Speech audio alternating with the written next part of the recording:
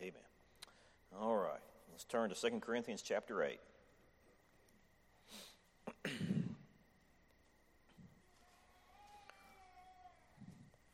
kids sang about it, but I'm certainly thankful for the love of Christ this morning. I can tell you that. I'm glad that he loved me way before I loved him. I can tell you that. And I'm thankful for that this morning.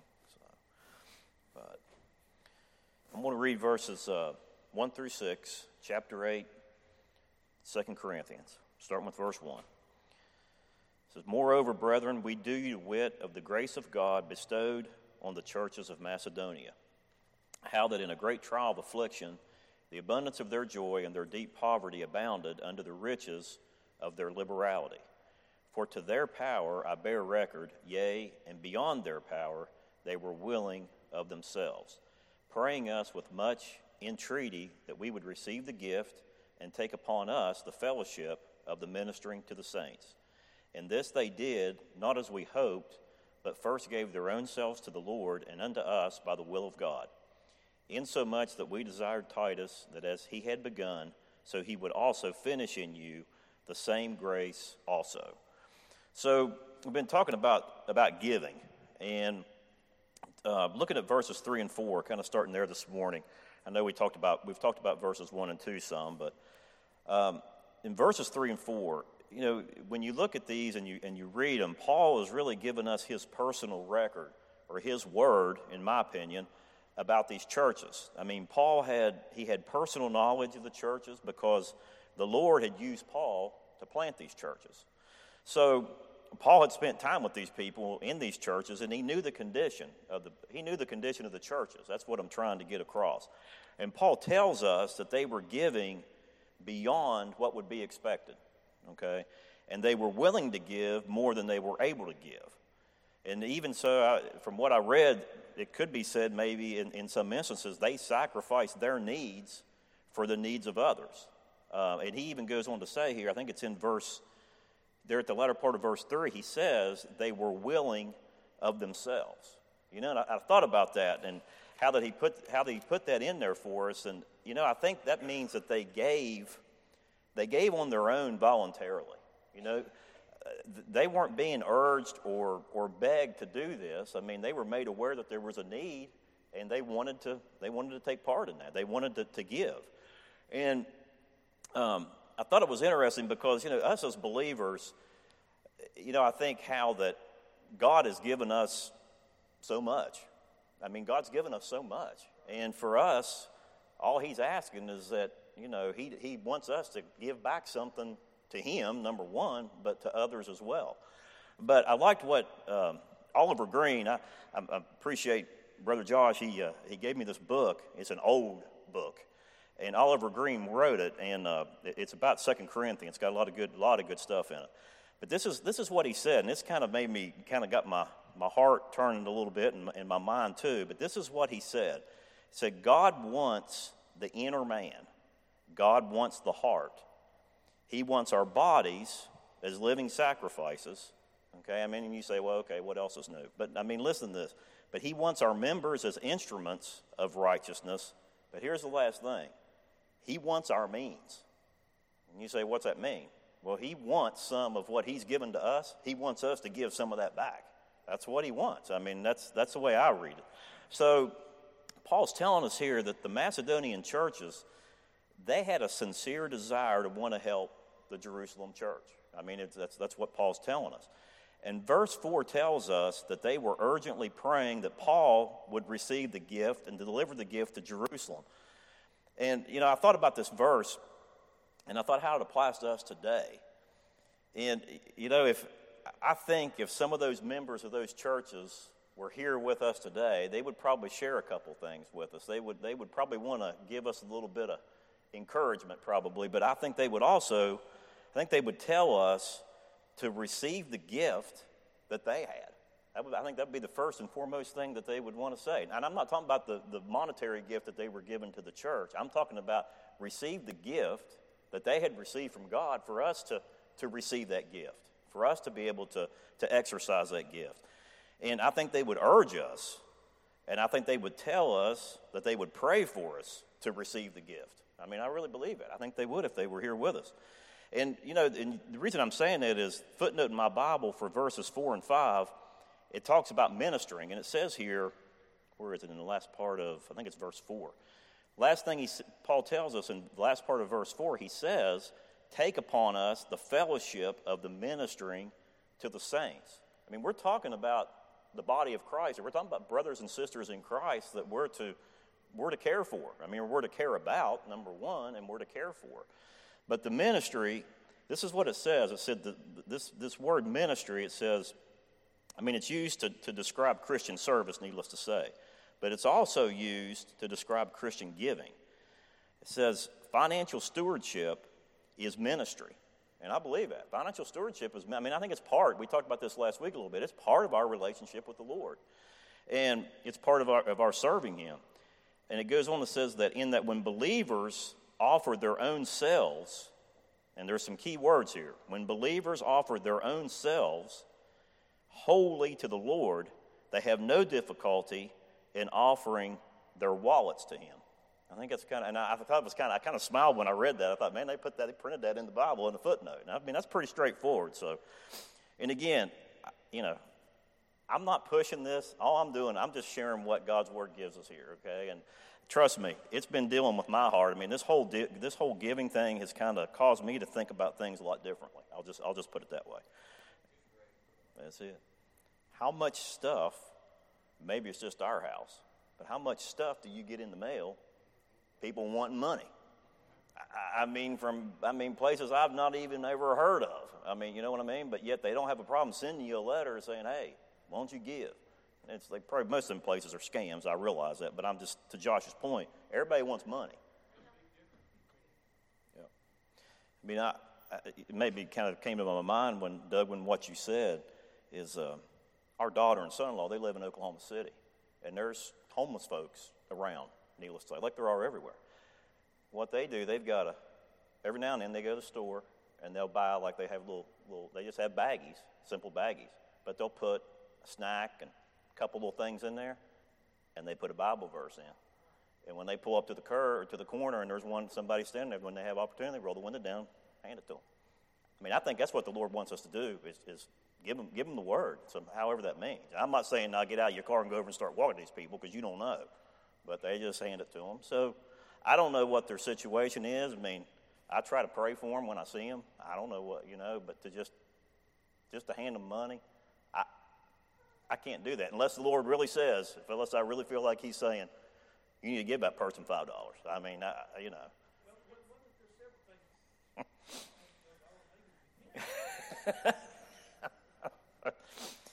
Okay. Where were we at?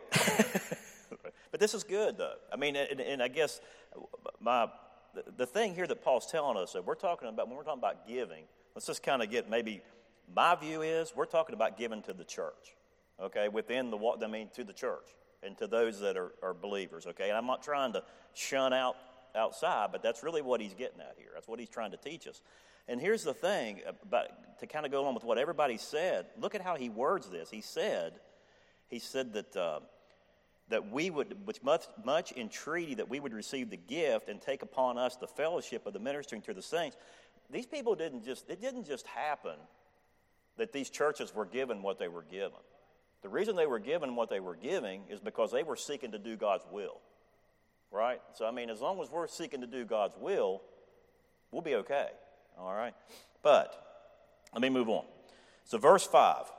Verse 5 gives us a little bit more detail into what kind of people these believers were.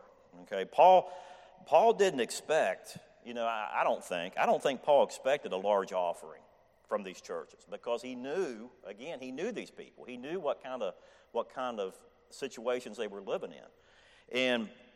But we see that there was a body of believers who were truly surrendered to the will of God. I mean, that's got to be the first thing.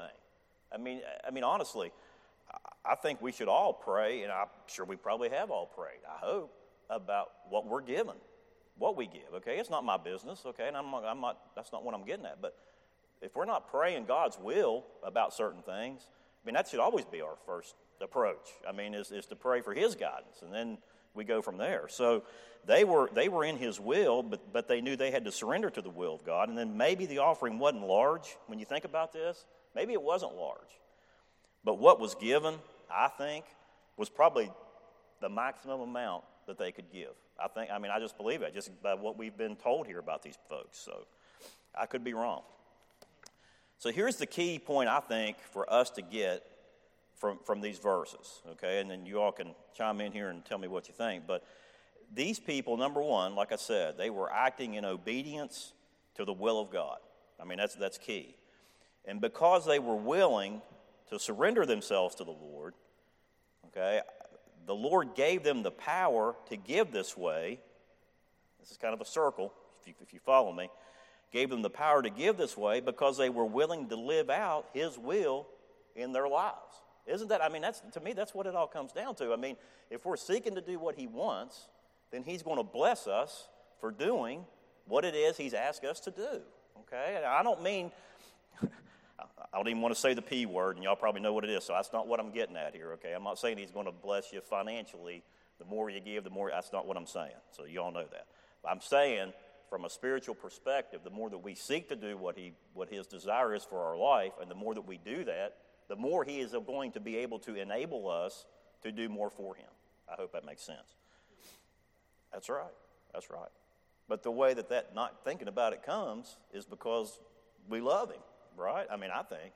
So, but no, you're exactly right. So the Lord gave him this power to do this. Now keep in mind, things weren't peaceful, okay, for the churches at this time. They may have, they weren't. They were under persecution. I think we talked about this last week. There were problems. I'm sure money was probably tight, but yet they were willing to give. But in all these things, the believers in these churches kept their focus, and here I think is what the key is, on obedience to the Lord.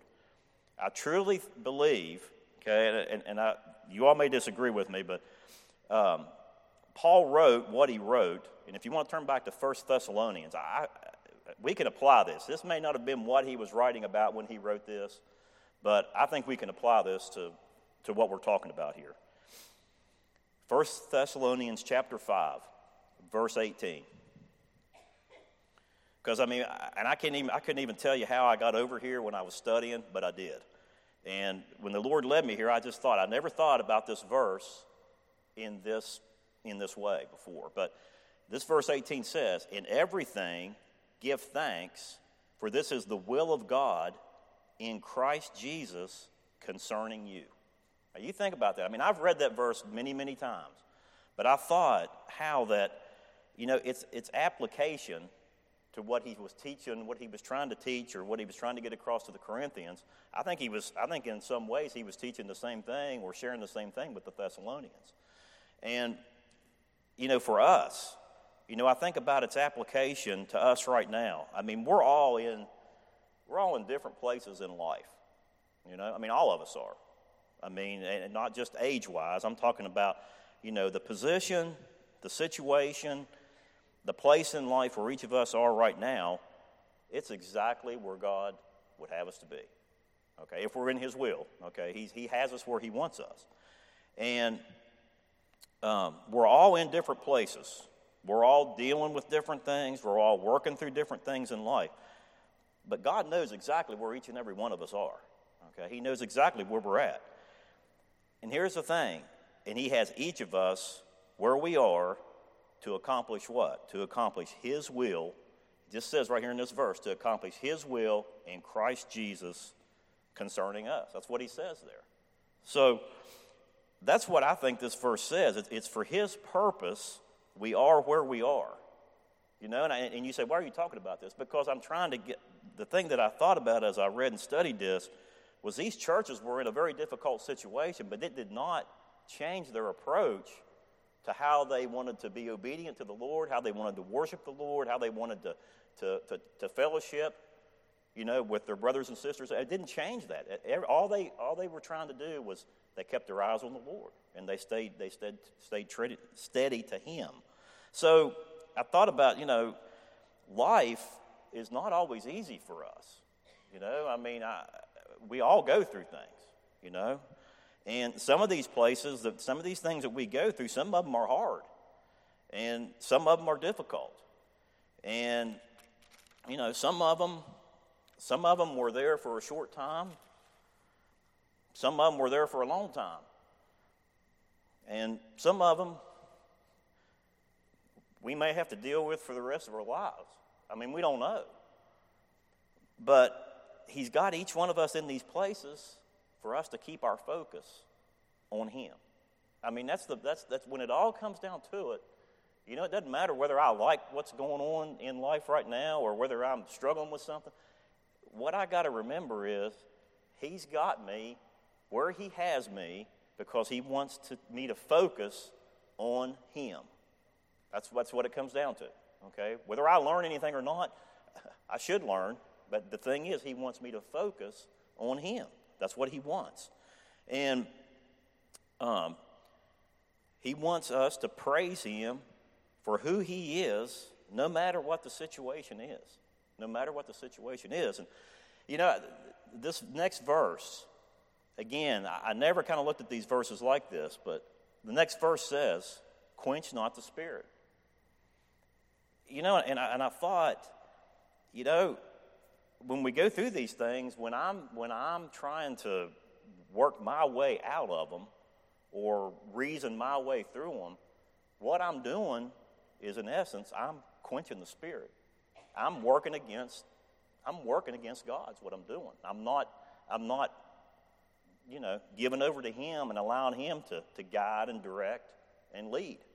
And I think that's exactly what you know these verses are telling us here.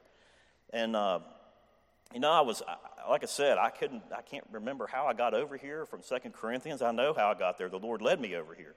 But as I read these verses, this quench not the spirit, I just thought, you know, he just kind of spoke to me and he said, let me work in your heart. I mean, that's what he wants to do. When he says quench not, he wants to work. He said, let me work in your heart. He said, get yourself out of the way and let me teach you. That's what he wants. And he said, humble yourself in obedience.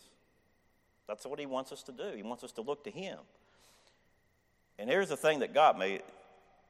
He said, I'm working in your life. Give me some room to work. I mean, that really, you know, and I mean, that's these folks that were given back in these churches, back in these days, I mean, I'm sure they were troubled on every side, but they were focused. They were focused on him. They were focused on doing what he wanted. And they knew, because they were focused on him and because they had their confidence and their faith and their trust in him, they knew that he was going to take care of them. They knew that. So, but I don't know if anybody has any comment or not, but some of you's looking at me like I kind of lost my spot. But anyway. So, verse 6. No comments? All right. Back to 2 Corinthians chapter 8, verse 6. So in verse 6, Paul now directs Titus. He says, move forward. He basically tells him to move forward with the collection at the Corinthian church. And if you notice here, it says, the latter part of verse 6, insomuch that we desired Titus that as he had begun, so he would also finish in you the same grace also. They'd started this effort previously. Okay, they had started probably a year ago from what I read at this point in time. They had started to take the collection up, but there was problems. And, you know, probably the problems we've been talking about over the last several months within the church at Corinth, I would say probably delayed that collection. I don't know that for sure. I don't know. But it was probably interrupted and delayed because of something. So now that the problem's been resolved within the church, God's plan for the offering and the grace of giving for it to move forward could be carried out by the believers. You know, and I thought how that, you know, God's desire, not that God needs us. I mean, God could have just moved and that church would have had money, right? The Jerusalem church would have been, they would have been touched. He could have touched them in some way and just done it. But his desire, he wants his people to carry out his work. I mean, I think that in and of itself is just is enough for me. It just makes me want to stop and just think, wow. I mean, his desire is for us, his people, to carry out his work. I mean, and that's what a privilege it is. So, but I don't know if anybody has that's it. It is a privilege. It is a privilege, for sure. But, yeah, I mean, I think, and even in my own life, I tell Lori this all the time, there's things that I don't look back enough and reflect on all the things that he has done for me, for us. But even to Tom's point, it's easy for us to sit here and we're here, right? I mean, and it's wonderful. I mean, the building's wonderful. But I think back to before and the process that happened in order for us to get here. And I mean, it's totally amazing. Totally amazing. Only God can do that. Only God can do that. And I mean, I think back years, way back, even before me, before we started coming to Roxelana, there were people, men that had a vision. They had a vision. I mean, and how that vision, I mean, it moved upon people and continued to get passed through, but I'm glad there was. And, but anyway, yeah, I hope y'all don't take this as negative. I'm not trying to be negative. I'm trying to be positive. So, because it's a blessing that God's given us the opportunity to take part, to be able to serve and to give back into his ministry, so.